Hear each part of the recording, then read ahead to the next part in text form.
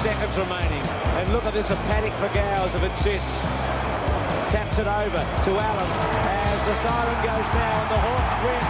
Number 16, Andy Gowers. Well, Hawks fans, every now and again we get a guest aboard the podcast, and you should know by now that when that happens, it's generally a big deal. Of course, this man fits that bill exactly. We're talking about a Premiership Hawk. He served on the board as football director, and more recently he was one of the key faces of the Hawks for Change campaign. Yes, this episode we bring to you our chat with Andy Gowers. Welcome to the Hawk Talk podcast. My name is Nick Mason, and Tiz, this was your opportunity to chat with a childhood hero. Yeah, well, he's a very obvious man roaming the wings at Waverley Park, and I just picked him as my favourite. Kicking into the forward line, he seemed to be integral to the... And also when he was dashing away with the ball as a young kid, I got excited. So it was only natural for him to become a favourite. Is it fair to say he's also the podcast's favourite number 16? Yeah, absolutely. We don't mention the most recent one, who used to hold the number. We love the current one. But of course, number 16, worn by Andy Gowers, as I said, the Premiership Hawk, 1991. We get into that. Got to say, Tiz, incredibly generous with his time, Andy Gowers. We covered a lot. We did. We went back a long way, all the way up to tomorrow. That's right, yeah. We talked a lot about the future, feeling very optimistic about where Hawthorn's headed, and of course discussed everything Hawks for Change and stuff with Brisbane too. There's just a lot to get into, and I feel like our listeners are really going to love this chat. So with that being said, without any further ado, let's get into our interview with Andy Gowers.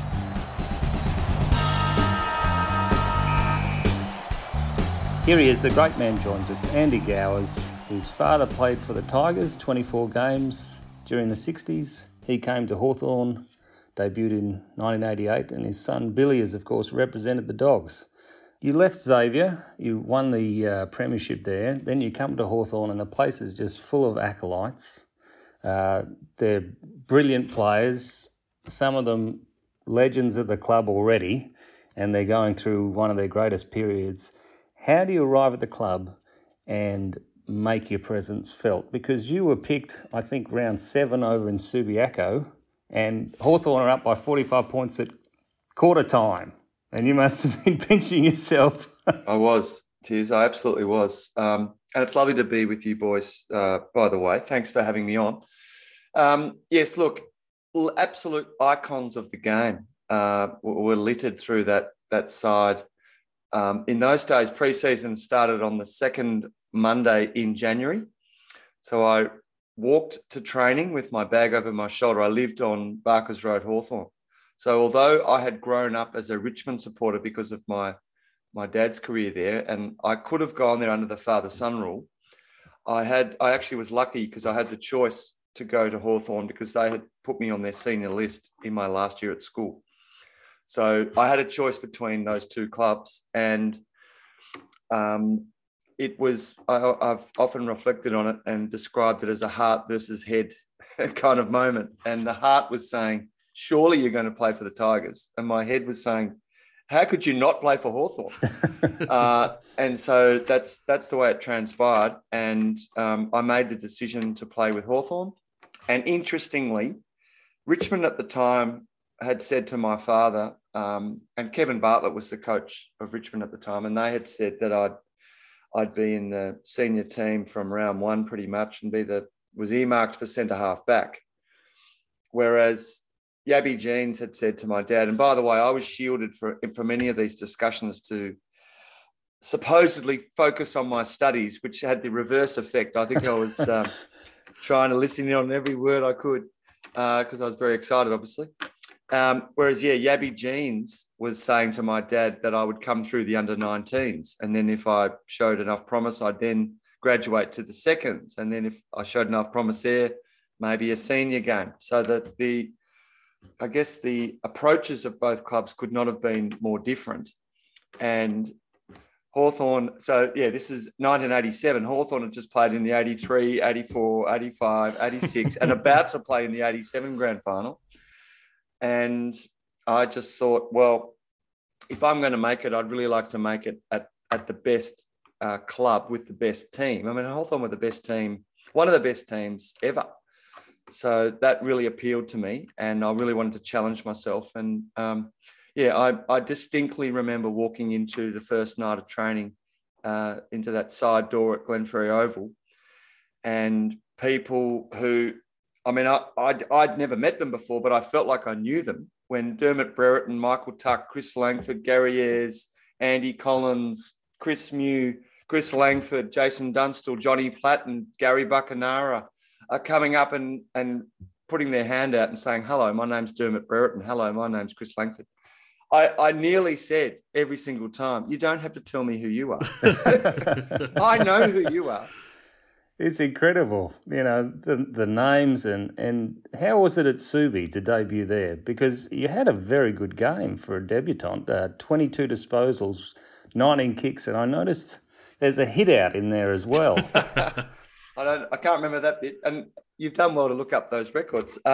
Look, I do remember that Alan Joyce, who had taken over temporarily from Alan Jeans that year, and remember that was the back-to-back deal. I think he was fairly keen to get a bit of youth into the side, and I'd had a good pre-season, and although I hadn't really I didn't feel like I'd knocked on the senior door enough during the first few rounds. I was playing some reasonable footy in the seconds, and in fact, I think from memory, I was being played at full forward. I'd come. So at Xavier, I was centre half forward, although I'd played fullback a bit too, but mainly centre half forward. And I was being played full forward in the reserves, and I had a good game the week before, but I had no idea that I was up for senior selection. And in fact, it was quite interesting because I was expecting to play in the reserves. I had no inkling that I was going to be playing in the seniors that week. And Alan Joyce, I approached on, I can't remember, it might have been the Tuesday. Well, in those days, we only trained Monday, Tuesday, Thursday. So it must have been the Tuesday night. I approached him and said, Alan, we're playing, so thinking I was going to be in the seconds, Alan, we're playing the Sydney Swans this weekend in Sydney. My aunt and uncle live up there and I don't see much of them. Is it okay if I stay over after the game and spend a bit of time with them and come back the day after the game? And he just looked at me and he said, no. That's all he said. And I didn't go back with a why not, or you bugger or whatever. I just said okay, thinking, I would have liked to have done that. And then of course I get picked and I only find out. So again, sign of the times. I mean, these days, the media are covering when the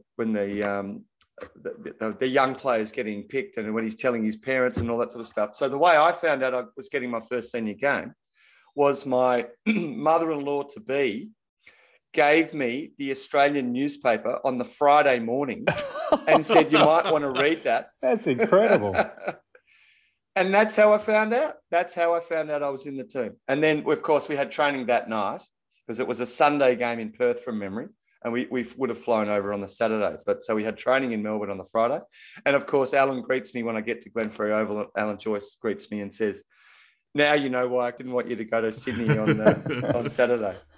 But he wasn't going to give anything up earlier than that. That's incredible. He didn't let on. So it was, I think the feeling in those days was that to keep the surprise element. And, and it certainly was a big surprise and very exciting. And I loved the whole thing. I just lapped it up.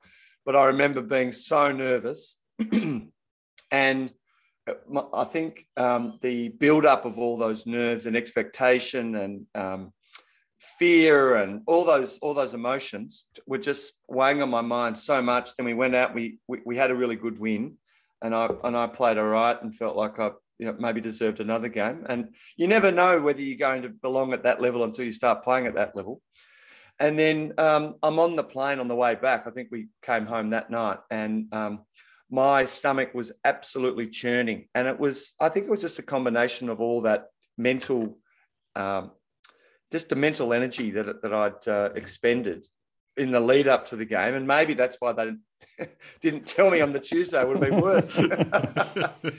So you arrive at the club at a time where, as we say, legendary success. And you might have been forgiven for thinking at some stage in that time, like, how long could this possibly last? Oh no, it rolls right into 91. You get a bit of a taste of it yourself after seeing all these guys have such success. You participate as well.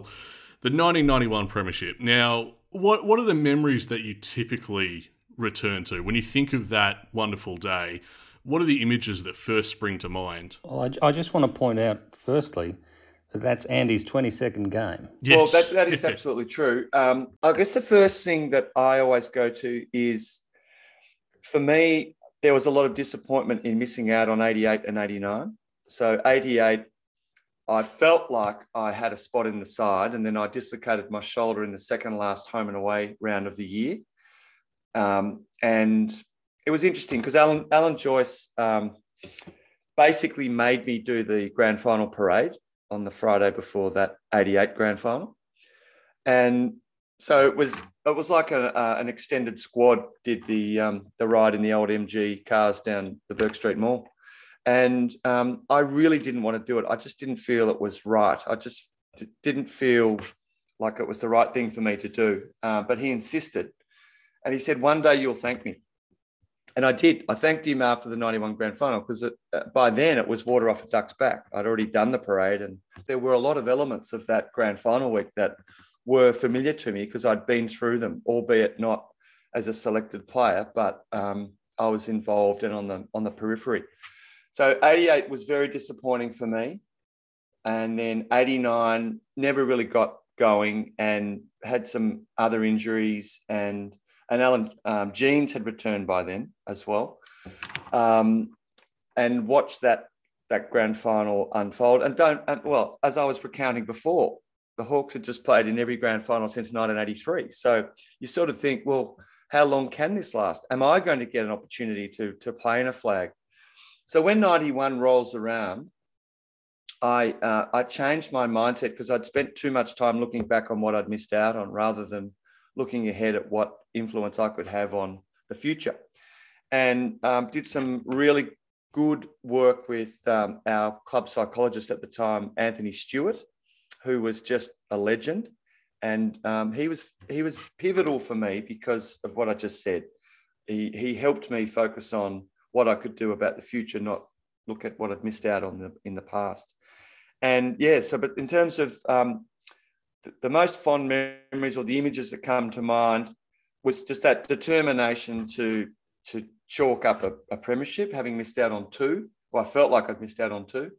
And but things like in the rooms, like the whole week was just a dream. You know, the whole week was amazing. I think we had, you guys probably know the figure, but we certainly had over 10,000 people at Glenferrie Oval on the Thursday night before the grand final. And the atmosphere was amazing. And then, you know, the day itself, you know, the scenes in the rooms, the pre-match from Alan Joyce, running down the race and Gary Ayres stopping the whole side as we're about to run onto the field in the race, stops everybody. And I won't use the exact words that he used, but basically what he told us was West Coast Eagles are in our way. And it was a bloody powerful, pardon my swearing, it was a bloody powerful moment. And yeah, they were in our way. And that's it, you know, it's tribal. It's like going to war. So, and running out on the ground, the game itself is a little bit of a blur, but there were moments, I suppose, that stick in your mind. And then when the siren went, my biggest recollection is just absolute elation. And the thing I go back to are the scenes in the rooms with, you know, everybody involved in the club and family and friends that drift through, and just the smiles on people's faces and those incredibly happy feelings. I've got tingles right now recounting it. It's amazing. It must have been enormously gratifying for you as well, because I noticed of that 91 season, I think you managed to play just the 6 games, but when you got back into the side, you were on. Like, you're charged to make this premiership side, and experience all those experiences it was on. I mean, what was that like it's almost like a charmed run. You came into the side and just went for it. Yeah, well, the attitude or the philosophy I had at the time was, and you're right, I'd hardly played any games that year. I was playing good footy in the seconds, and I just felt like an opportunity will open itself up at some point. And as fate would have it, it opened up in the second last round of that year, which sort of, I'm thinking, well, this fits in pretty well because I did my shoulder in the second last round in 1988. Maybe this is sort of meant to be. And I just thought, I'm going to take this opportunity no matter what. And so I played well enough to retain my spot. Now, what I didn't really factor in much at all at the time was we had a reasonably handy backup on the wing with a guy by the name of Robert Dipierre Domenico, who expected to get his wing position back once he declared himself fully fit. Now, I actually, because he says to me to this day, he said, "You cost me a premiership, you know." And I said, "Well, firstly, Dipper, with the greatest of respect, I didn't replace you. Chris Mew actually, I think he either had a tight hamstring or a tight calf. So I actually didn't come in to play on the wing initially. I came in to play centre half back, and then did well enough to I felt I did well enough to retain a spot. But then it's a matter of, well, what position do you get played in? And most of that year in the seconds, I played on the wing. So Alan Joyce had said to me, "I think there might be a spot for you on the wing." Dipper didn't agree with this, obviously, but I have subsequently said to Dipper, "Mate, it's a much better story with you being a 5-time premiership player and me being a premiership player than you being a 6-time premiership player and me not." Well, it's incredible for your size playing wing because Brereton is 186 centimetres and you're 191. Yes. So you're a very tall fella on the wing. I remember as a kid wearing the 16 and you were always very deliberate in your kicking style and never sort of gave up easy possessions and always seemed to have space, and it was great to watch you, especially in the later years before you ended up going to Brisbane. But how did you focus when you had the football? Was it the game plan was Dunstall, and because you had Pritchard on the other wing as well, and did you just make sure each other had way too much space? Because it just looked like you just had acres every now and again. Well, often we were playing at Waverley, and that with the wings there were very big, and that tended to suit me because I think it's fair to say as a footballer, my biggest strength was my running. I was a middle distance runner. So I don't know how I would have gone in this era because we didn't have rotations. You got the opportunity to work your opponent over, and typically you stayed on the same opponent all day. So, you know, in terms of the West Coast Eagles, who were our opponents on grand final day, I would typically take Chris Mainwaring and Pritch would take Peter Matera. So you had the opportunity to work an opponent over. Now, sometimes your height worked for you if you could take a mark over maybe a smaller opponent, but you had to be fast and you had to be able to run all day. So those elements were important. And yeah, in terms of, I mean, we had a smorgasbord of options when it came to looking up the field if we did get the ball, because we had, you know, Brereton, Paul Deere, who won the Norm Smith medal, Dunstall, Paul Hudson, I think from memory, kicked over 60 goals in that 91 season and was a prolific goal kicker. We had Darren Jarman down there a lot as well in that 91 season before he established himself in the midfield. And Tony Hall, of course, was drifting through there also. So you looked up and you literally had 6 choices every time you got the ball. So taking care of the footy wasn't all that tough a job when you had those 6 forwards and others, you know, rolling through there as your targets. So they tended to make your kicks look big. I remember one time it was actually a practice game. I kicked the worst kick to Jason Dunstall on the lead. It was actually my very first senior practice game. We were playing against Essendon. No, it might have been Collingwood, out at Waverley. I was playing on the wing. And the ball hardly touched my foot. And it was wobbly. It was a floater going through the air. and he's running towards it at pace with a fullback on his hammer. And he somehow miraculously marked it on his chest. And I remember thinking, thank God he's on the other end, because I don't know that anybody else could have marked that kick. It was so bad. So that definitely the forwards made a lot of the kicks look a lot better than they were, from my boot anyway. Now, next year, there's the rescheduled Mighty Fighting Hawks reunion. That'll be celebrating 3 premierships, the 61, 71, and of course the 91. How is it catching up with those familiar faces, these teammates with whom you shared that success? Oh, it's fantastic, Nick. So I see a few of the guys that live in Melbourne now and then. Obviously not a lot in the last 20 months or so because of COVID and so on. In fact, that reunion was supposed to happen this year. And we were also going to have the day after that reunion, have a whole of club 1991 reunion. So not a premiership reunion per se, but a whole of club reunion. So, you know, boot starter, doorman, secretaries, marketing people, yes, players, but everybody through the club, coaches, runners, you name it. It takes you back, you know, it takes you back to that era and just the special times that we enjoyed together. And we all worked very hard. And the other thing to remember is in 1991, the people involved in the club who had formal roles were not that many, versus the club now, which has, you know, probably thousands of people involved to some degree in terms of volunteers and staff and so on, and in multiple states as well.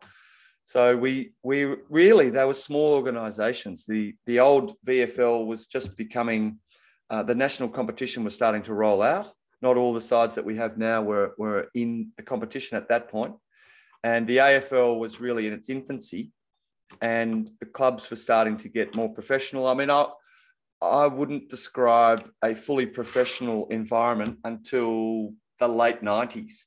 So we're still 7-8 years away from an AFL club being a fully professional environment. So you knew everybody really well, you know, and they knew you really well. So it was very much a great, albeit tight community. It's a real watershed moment, that 91/92 season. Missing out in the elimination final the following year. Tucky's asked to leave the club, and then eventually we see Andy Gowers and Ben Allen, 2 of our best midfielders, leave in 94. I'm not sure about how you came to leave, but we picked up pick 8 and pick 60 from your trade, which turned into Daniel Harford and Brad Scott. Wow. I know. Well, it's interesting looking back on those trades and, you know, who the players were that eventuated from them. I remember meeting Daniel Harford's father at a function years later, and he reminded me that because of that trade, Daniel went to Hawthorn.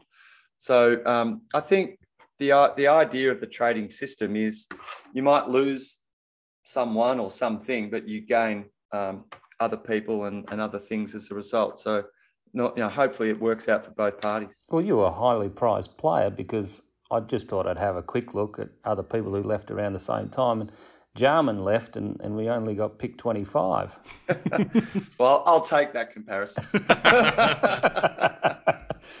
Yeah, no. Well, it's probably just the vagaries of the trading system and so on. But it was in many respects it was very tough. It was very tough for me personally, because I didn't want to go, but it seemed like it was just at the start. You know, I was saying before about the professionalism was starting to come in, and I think clubs started to realise, look, to get something you have to give something. So unlike you remember when the Brisbane Bears started and clubs didn't give a lot to the Brisbane Bears, they were forced to give up some players, and I think most of the players that were technically given up were either already retired or on one leg.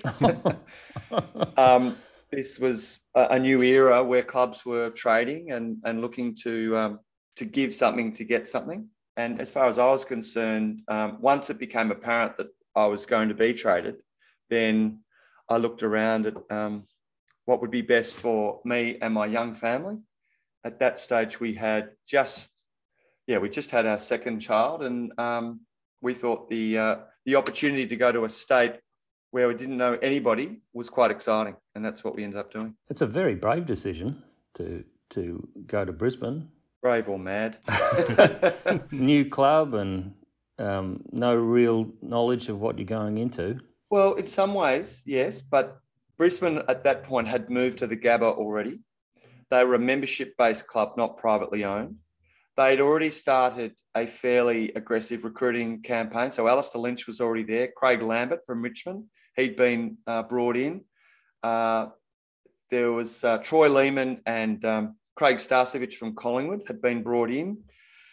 There was, and look, to be fair, I wasn't aware of Michael Voss or Jason Ackermanis at that point, but once I started training with them on night one, I became aware what amazingly skilled players they were. But they had the nucleus of a really good side already there. And we're talking 1994 here. So, yes, look, to some degree it was brave / stupid. But I just felt like, and the other thing about it that was exciting to me was it was a new frontier. AFL footy had been quite popular in southeast Queensland, in the sort of right up through to the 70s, and then really rugby league, which was always the main sport through the winter months, along with rugby union, I suppose, began to dominate. And the Broncos were the biggest show in town because, well, News Limited owned them, and News Limited also owned the only paper in Brisbane, the Courier Mail. So guess what? The Broncos got a lot of press and we didn't get much at all. But we were the new frontier. So the opportunity to contribute in some way to the Brisbane Bears becoming a legitimately admired and respected footy club who'd never made the finals prior to that year, or 95 was their first year they made a final. And then, you saw what happened in the early 2000s when they went on to win 3 flags after the merger with Fitzroy. So, but the bones of that side was already there pretty much. Simon Black wasn't there, Luke Power wasn't there, and a few others, but a lot of them were already there. And you would have got a shock. You're 2 years away from the club and all of a sudden merger talk at Hawthorn. Yeah, absolutely. An absolute shock. And we're talking 5 years prior, we'd won a flag, the flag I'd played in. Seems like way too short a time for the club to be in difficulty financially to even consider the concept of a merger. But it was always fairly clear that Hawthorn had a small membership base. And, I sometimes liken the almost merger with the situation, when we lost the grand final in 2012. And we'll never know the answer to this, but how many flags would we have won if we'd won in 2012? Yeah, I've decided that's the most watchable losing grand final of all time. I know. And similarly, had we not had the turmoil of the almost merger with Melbourne, would we have, had the era that we've had subsequent to that not happening? We'll never know the answer to either question, but I think it's fairly clear that, no, it's not fairly clear. It's absolutely clear that the merger galvanised Hawthorn supporters who then became not just proud and passionate, but they became paid up. And that was the turnaround. So 11,000 members, even that, 11,000 members only in 1996 becomes 27,000 in 1997 and so on. When you think about how many people attended those grand finals as well, 11,000. What more do you people want? Sign up. That's right. Right, exactly. It seems so obvious, but that was the situation then. I like to think that, for all that hardship, it does seem like we're in the best timeline. I don't need to revisit the what ifs because we've had it so good since. So how was it from that very particular vantage point, looking from Brisbane at Hawthorn? because it seems like now, the present day, you're such a Hawthorn person. That is abundantly clear. I mean, what about back then? That must have been a peculiar and strange sort of feeling, looking back on this club that was in a bit of turmoil, that I'm even guessing back then you still had affection for. Oh, absolutely, Nick. Yeah, the weirdest game of football I've ever played in was my first game against Hawthorn, which happened to be round 1 in 1995. So my very first game in Brisbane Bears colours was against Hawthorn at Waverley.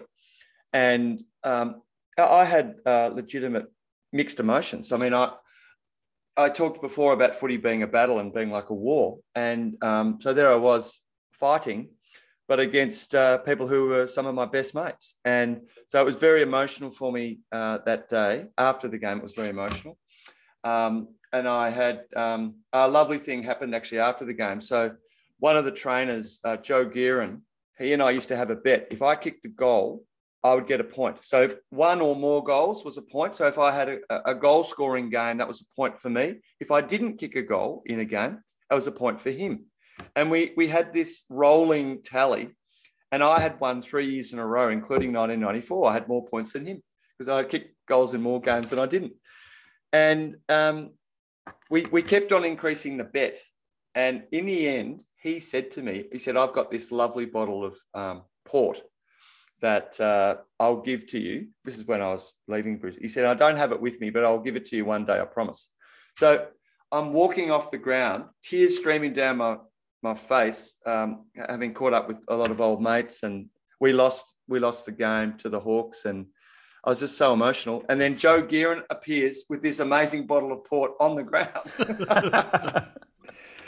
And he gave it to me. He said, I told you I'd be good for this bet. And he, subsequently paid up, and that was a lovely moment. But yeah, it was very strange. But watching the Hawks from afar, it was strange. I mean, I put my heart and soul into the time I had at Brisbane, and I'm proud of, my contribution there.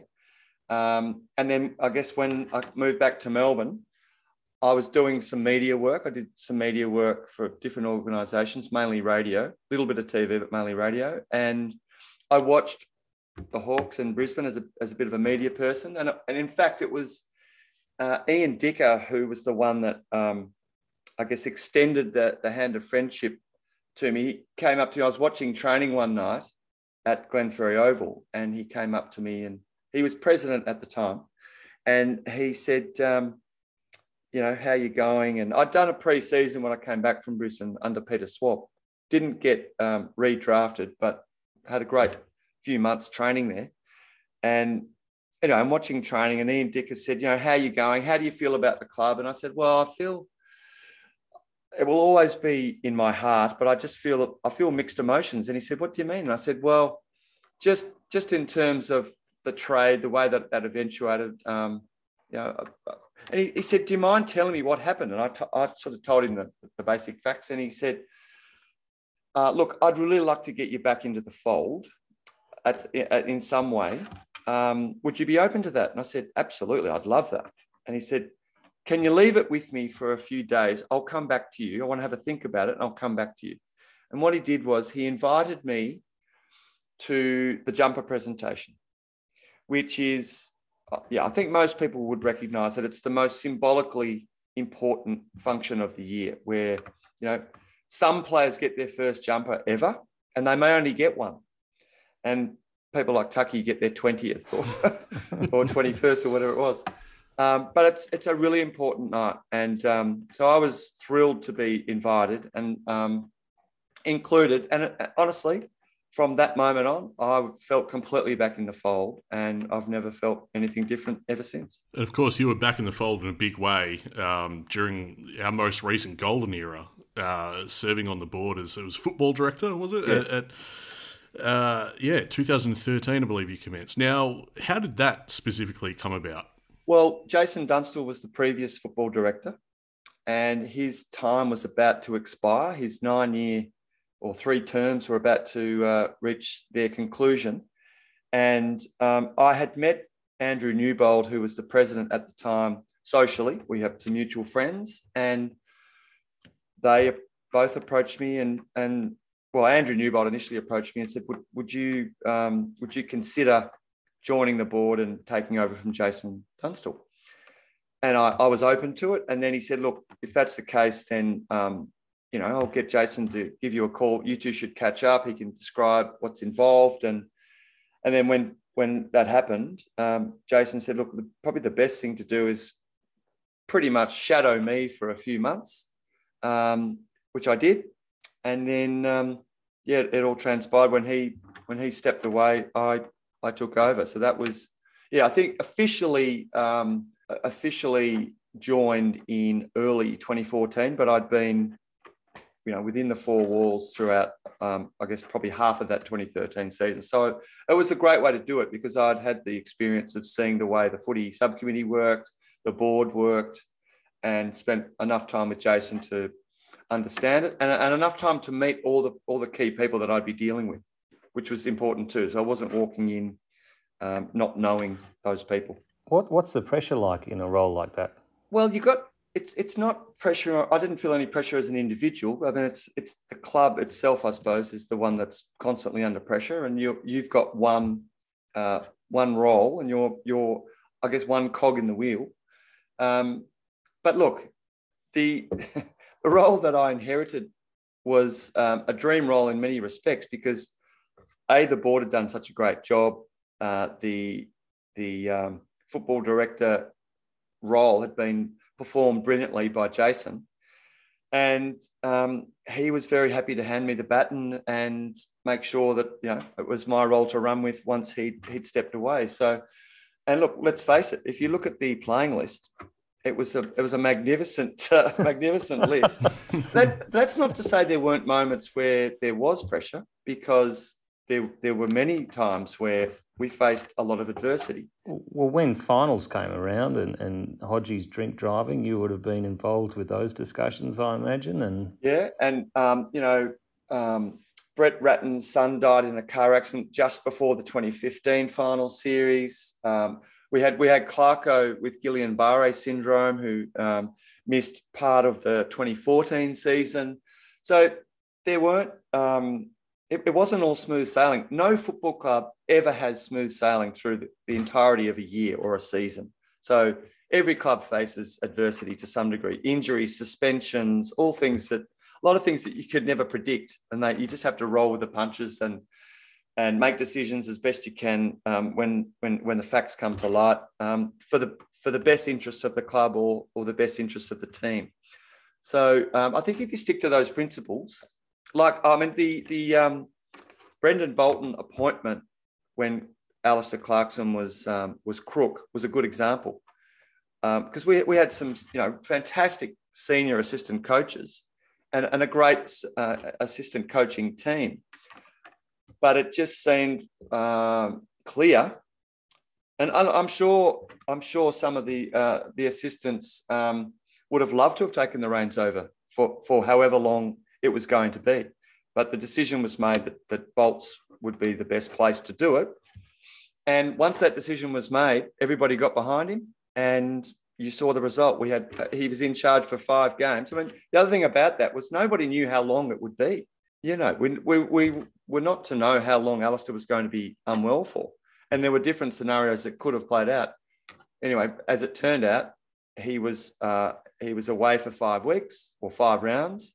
We play those 5 rounds. Brendan's the coach, and we win 5 out of 5. So that was a great result.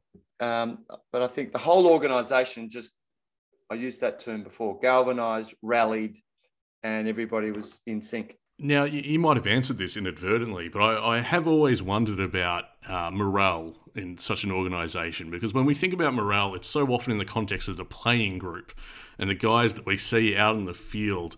I just wonder, in that back-to-back-to-back era, to what extent does morale filter through the entire club? It does seem like it's a thing that happens. 100% it does. And I haven't worked in a paid role in an AFL footy club. Obviously, as a player I was, but in terms of the administration and the executive and so on.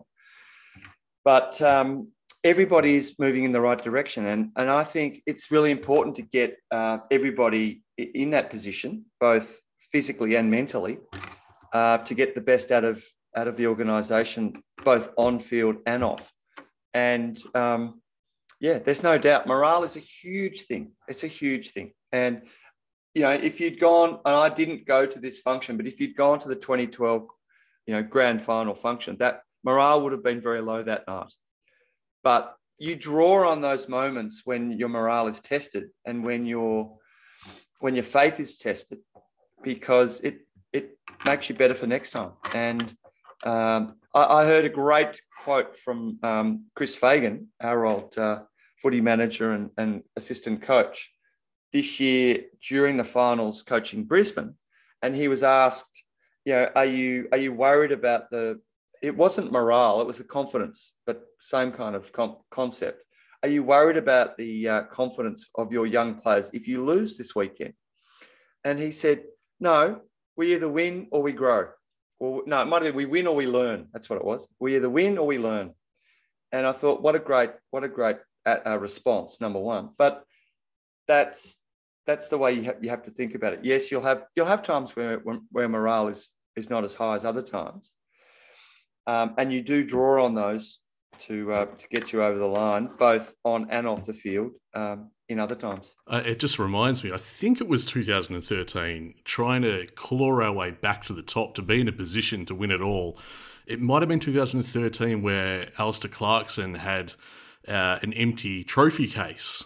It's simply with the caption, "You decide," which I think is, clearly it worked. Whatever year it was, I think I'm remembering correctly, but making the best of it and being inspired to learn and grow seems fundamental to a footy club. Absolutely. It really is.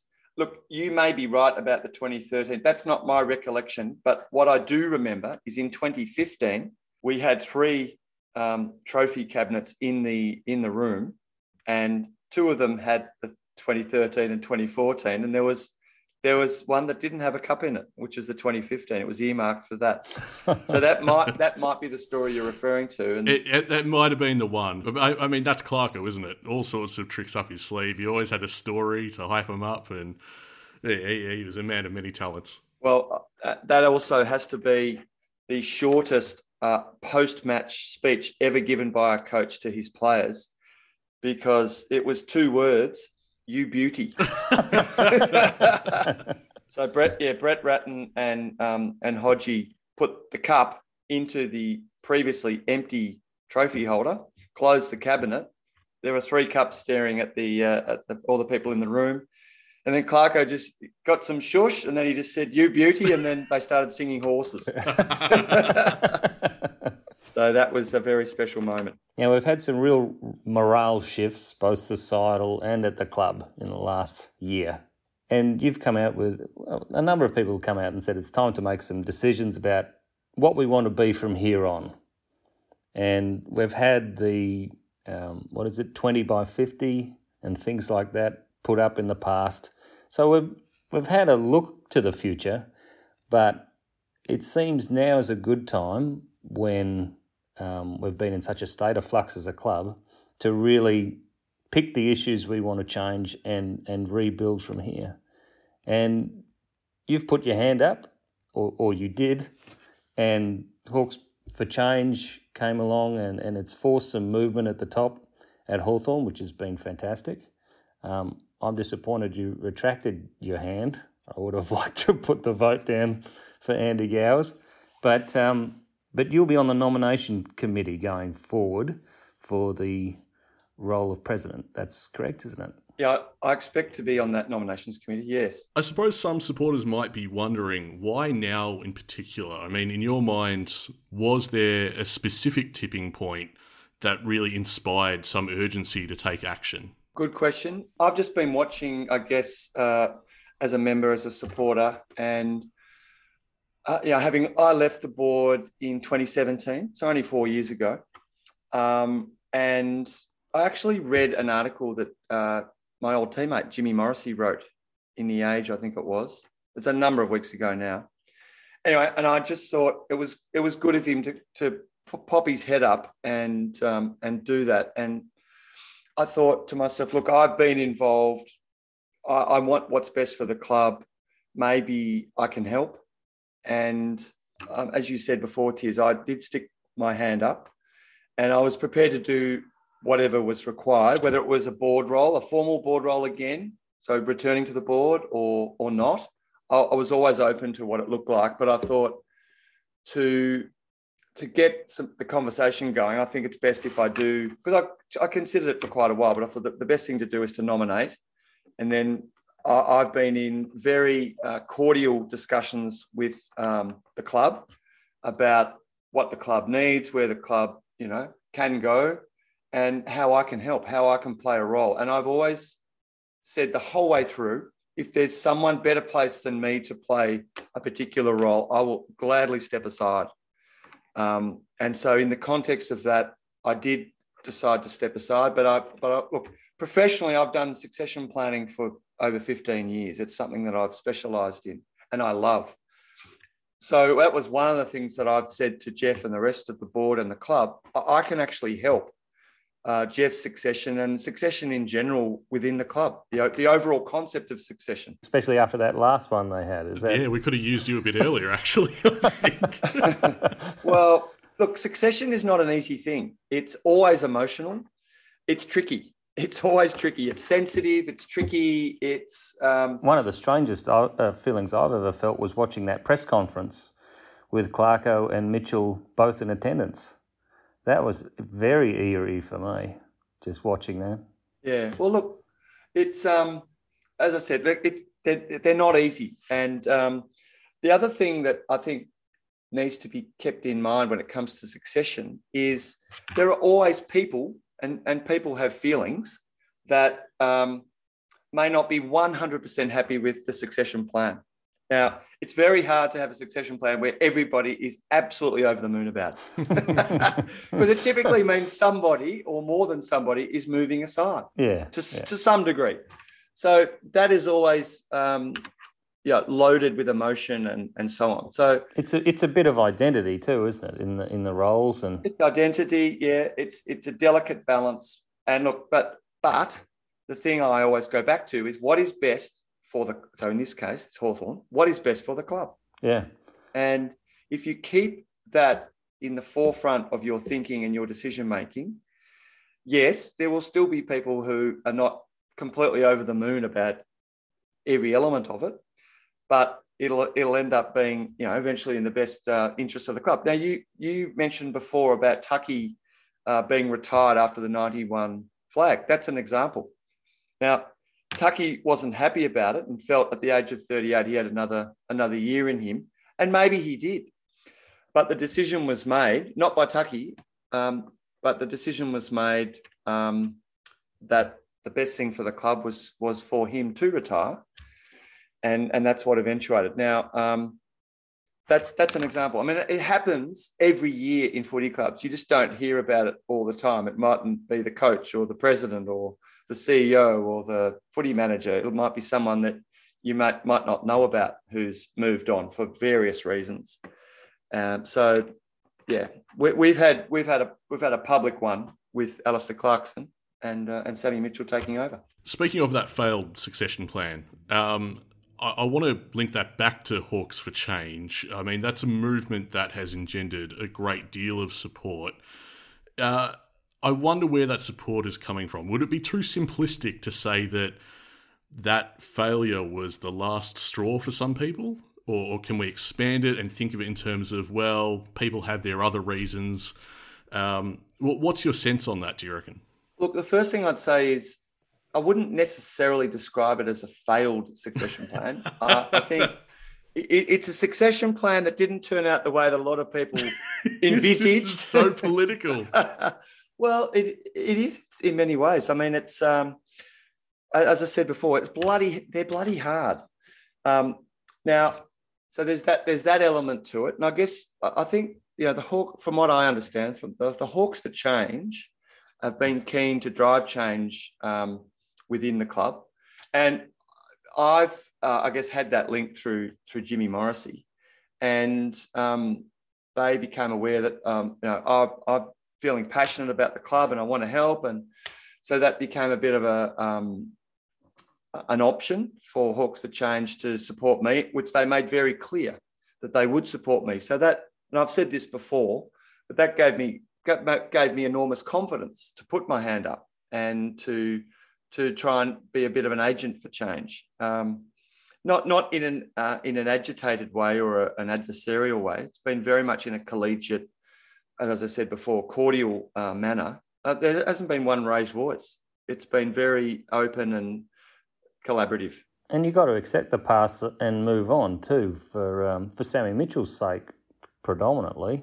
Absolutely right, Tiz. I mean, Sam and the football department, the whole club, but in particular Sam, a new senior coach, needs clear air to, coach the side the way that he sees fit, along with the coaching, the assistant coaches and the whole football department. So that's the least we can do. This is not so much a question. It's just something that has struck me attending the Hawks for Change rallies before and throughout this interview.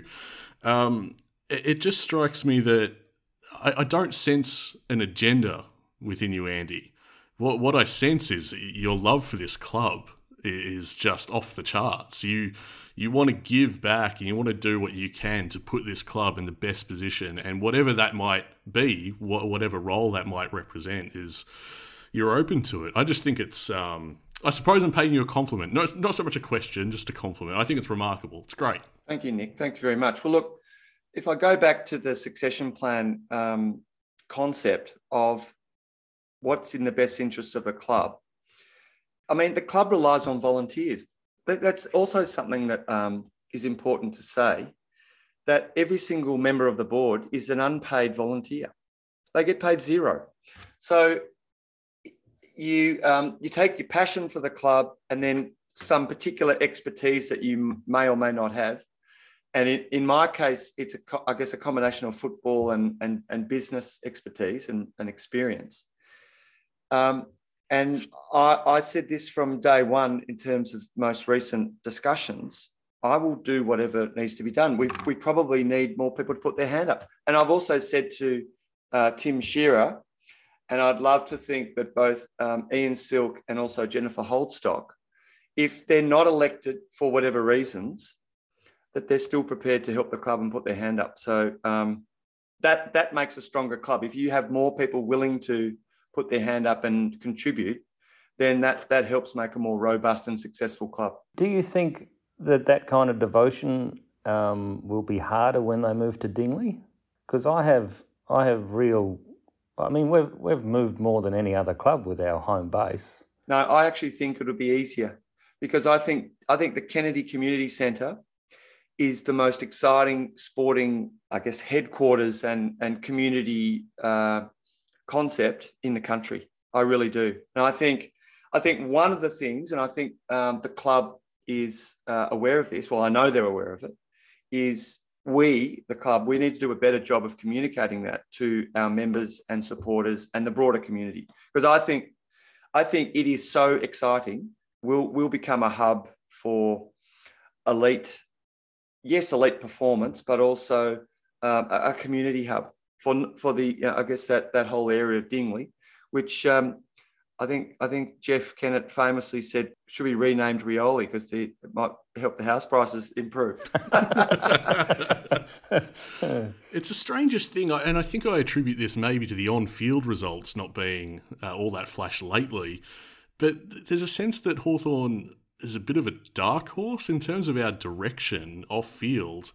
We're on the cusp of a very potentially prosperous era, and one marked by this state-of-the-art facility, and our AFLW team will be in soon, and I think there's a lot of reasons to be excited. Oh, I couldn't agree more, Nick. And, if you look, and to your question before, Tiz, about the Hawthorn moving maybe more often than some other clubs. I mean, look at the success we've had since we moved to Waverley. So we went to a more, I guess, professional setup. I mean, Glenferrie Oval had so much history and still does. It's got such a keen place in my heart and many Hawthorn supporters' hearts. I'd love to see something done with that. Look, so would I. I think that would be great. But the move to Waverley was the next step, I reckon. And then we look like doing it again. There's going to have to be some pushback from AFL House. We can't be this successful again, Andy. They already put the fixture against us. What else? The AFLW side, not for a long time. They want Tassie for the Kangas. What else have they got up their sleeve? Well, you just got to roll with the punches, as I said before, and then come back bigger, better, and stronger. But look, we're ultimately the masters of our own destiny, and that is a reflection on what happened post the non-merger. To be able to have that financial stability and to be the masters of our own destiny, despite sometimes with our backs against the wall. And there are plenty of, I mentioned a few before, but there are plenty of examples where we have faced a lot of adversity and we've come out trumps. So I have a lot of faith in the club being able to, make the right decisions, do the things that it needs to do to be as prosperous and as successful and as community contributing, and become a beacon for not only other sporting clubs, but other organisations.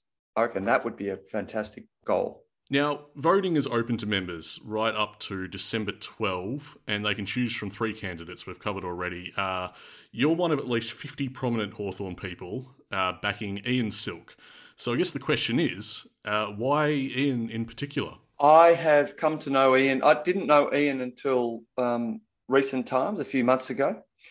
And having got to know Ian recently, I understand that he's a great Hawthorn person. He's been involved before in a formal role, so sitting on that finance and governance committee during, I believe, Ian Dicker's last term and Jeff Kennett's original first term. So he has a good understanding of the governance side and the finance side. I guess the other part that I think makes it a good decision to back Ian Silk is he has been CEO of the biggest super fund in Australia, which, now I don't know the exact figure, but they manage over $200 billion of members' funds. So it's a huge business. And he's had an extremely successful career in later times being CEO there. So, business credibility, amazing Hawthorn person. It's in his blood. He told a great story that I heard on one of those Hawks for Change rallies where he was told by his father that he could barrack for anybody that he liked. This is at the age of about 6. But if he wanted to sleep in the same house, it had to be Hawthorn. So it was sort of forced upon him initially, but I know he attends the footy regularly with his family. And so I've had enough discussions and heard enough and seen enough for my own opinion that Ian would be a very worthy director, or not just worthy, he'd be a fantastic director of the club. I think it's only fitting, given that childhood story, that in one of those rallies, the bit that really struck a chord with me was talking so much about family values.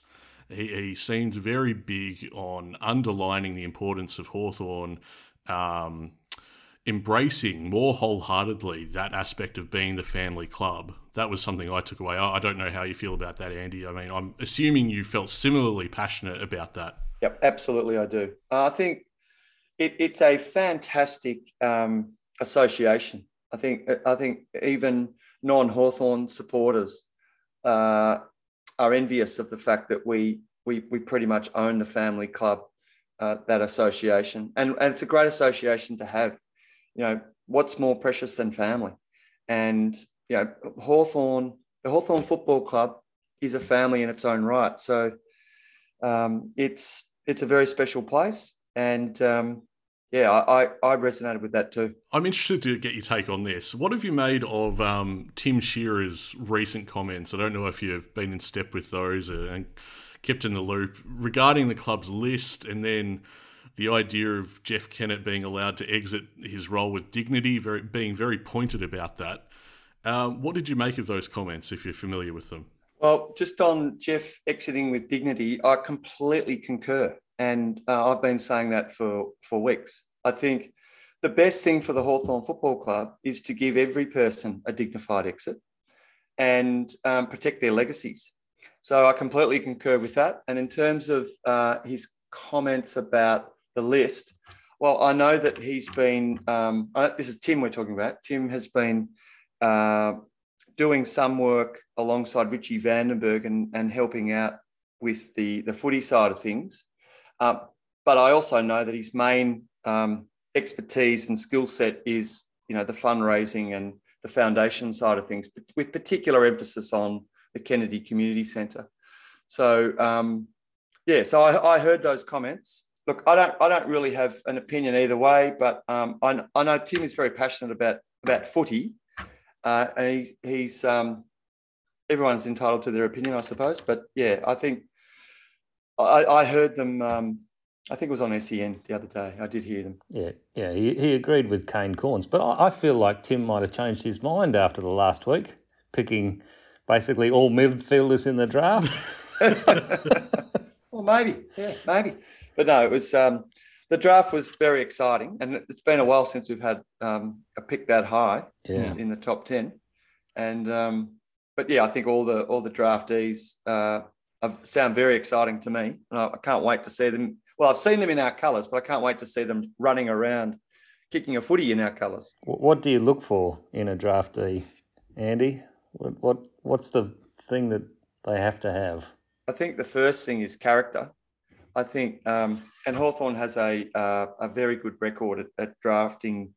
Well, they're typically young people, men and women now, who have character, and that's borne out in times of pressure on and off the field. When you are battling a certain situation or what have you. So I think that's really important. Obviously, skill comes into it, but I actually think ability.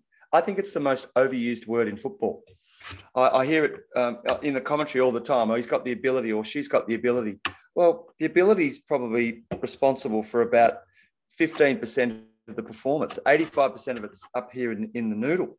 So that's why I mean about character. Someone who's prepared to work hard, play for their team, be selfless, and to demonstrate a team-first attitude and a club-first attitude. I think they're the most important things. And they've all got ability, every single draftee, even many of the draftees that miss out on being picked up. They're all very talented. But I think it's those other aspects, the mental side, the selflessness, club first, team first, they're the most important aspects. I think it's time to thank Andy for his devotion to Hawthorn. It's and by extension, Ian Dicker for bringing him back into the fold. Oh, look, it's been lovely to join you boys. You've done your research, that's for sure. You bring back some memories there, particularly from the old days that are very fond. And I had to delve into the deepest recesses of my long-term memory to recall some of those stories. But no, it's been a pleasure to join you, and well done on the podcast. It's a great listen. Thanks so much, Andy, and really appreciative of you sharing so much. Our listeners have been delighted with the chat, so thanks again. Pleasure. Thanks, guys. Well, there you have it, listeners. Our sprawling interview with Andy Gowers. We covered a hell of a lot. I hope everyone enjoyed it. Tiz, I feel like you did, certainly. Yeah, I might be... It might be a little bit tiny now, but I'll probably be sleeping in my jumper tonight. Of course. A fanboy to the end. No, that was immensely enjoyable. No, it was great. The love that came through the Zoom that Andy feels for the club, and the way he's put that into a devotion to the club is amazing, and something to... and the way that he inspires others to devote themselves to the club in sometimes... roles that aren't well rewarded. I had a blast that interview. That was incredibly enjoyable. And we thank Andy for his time.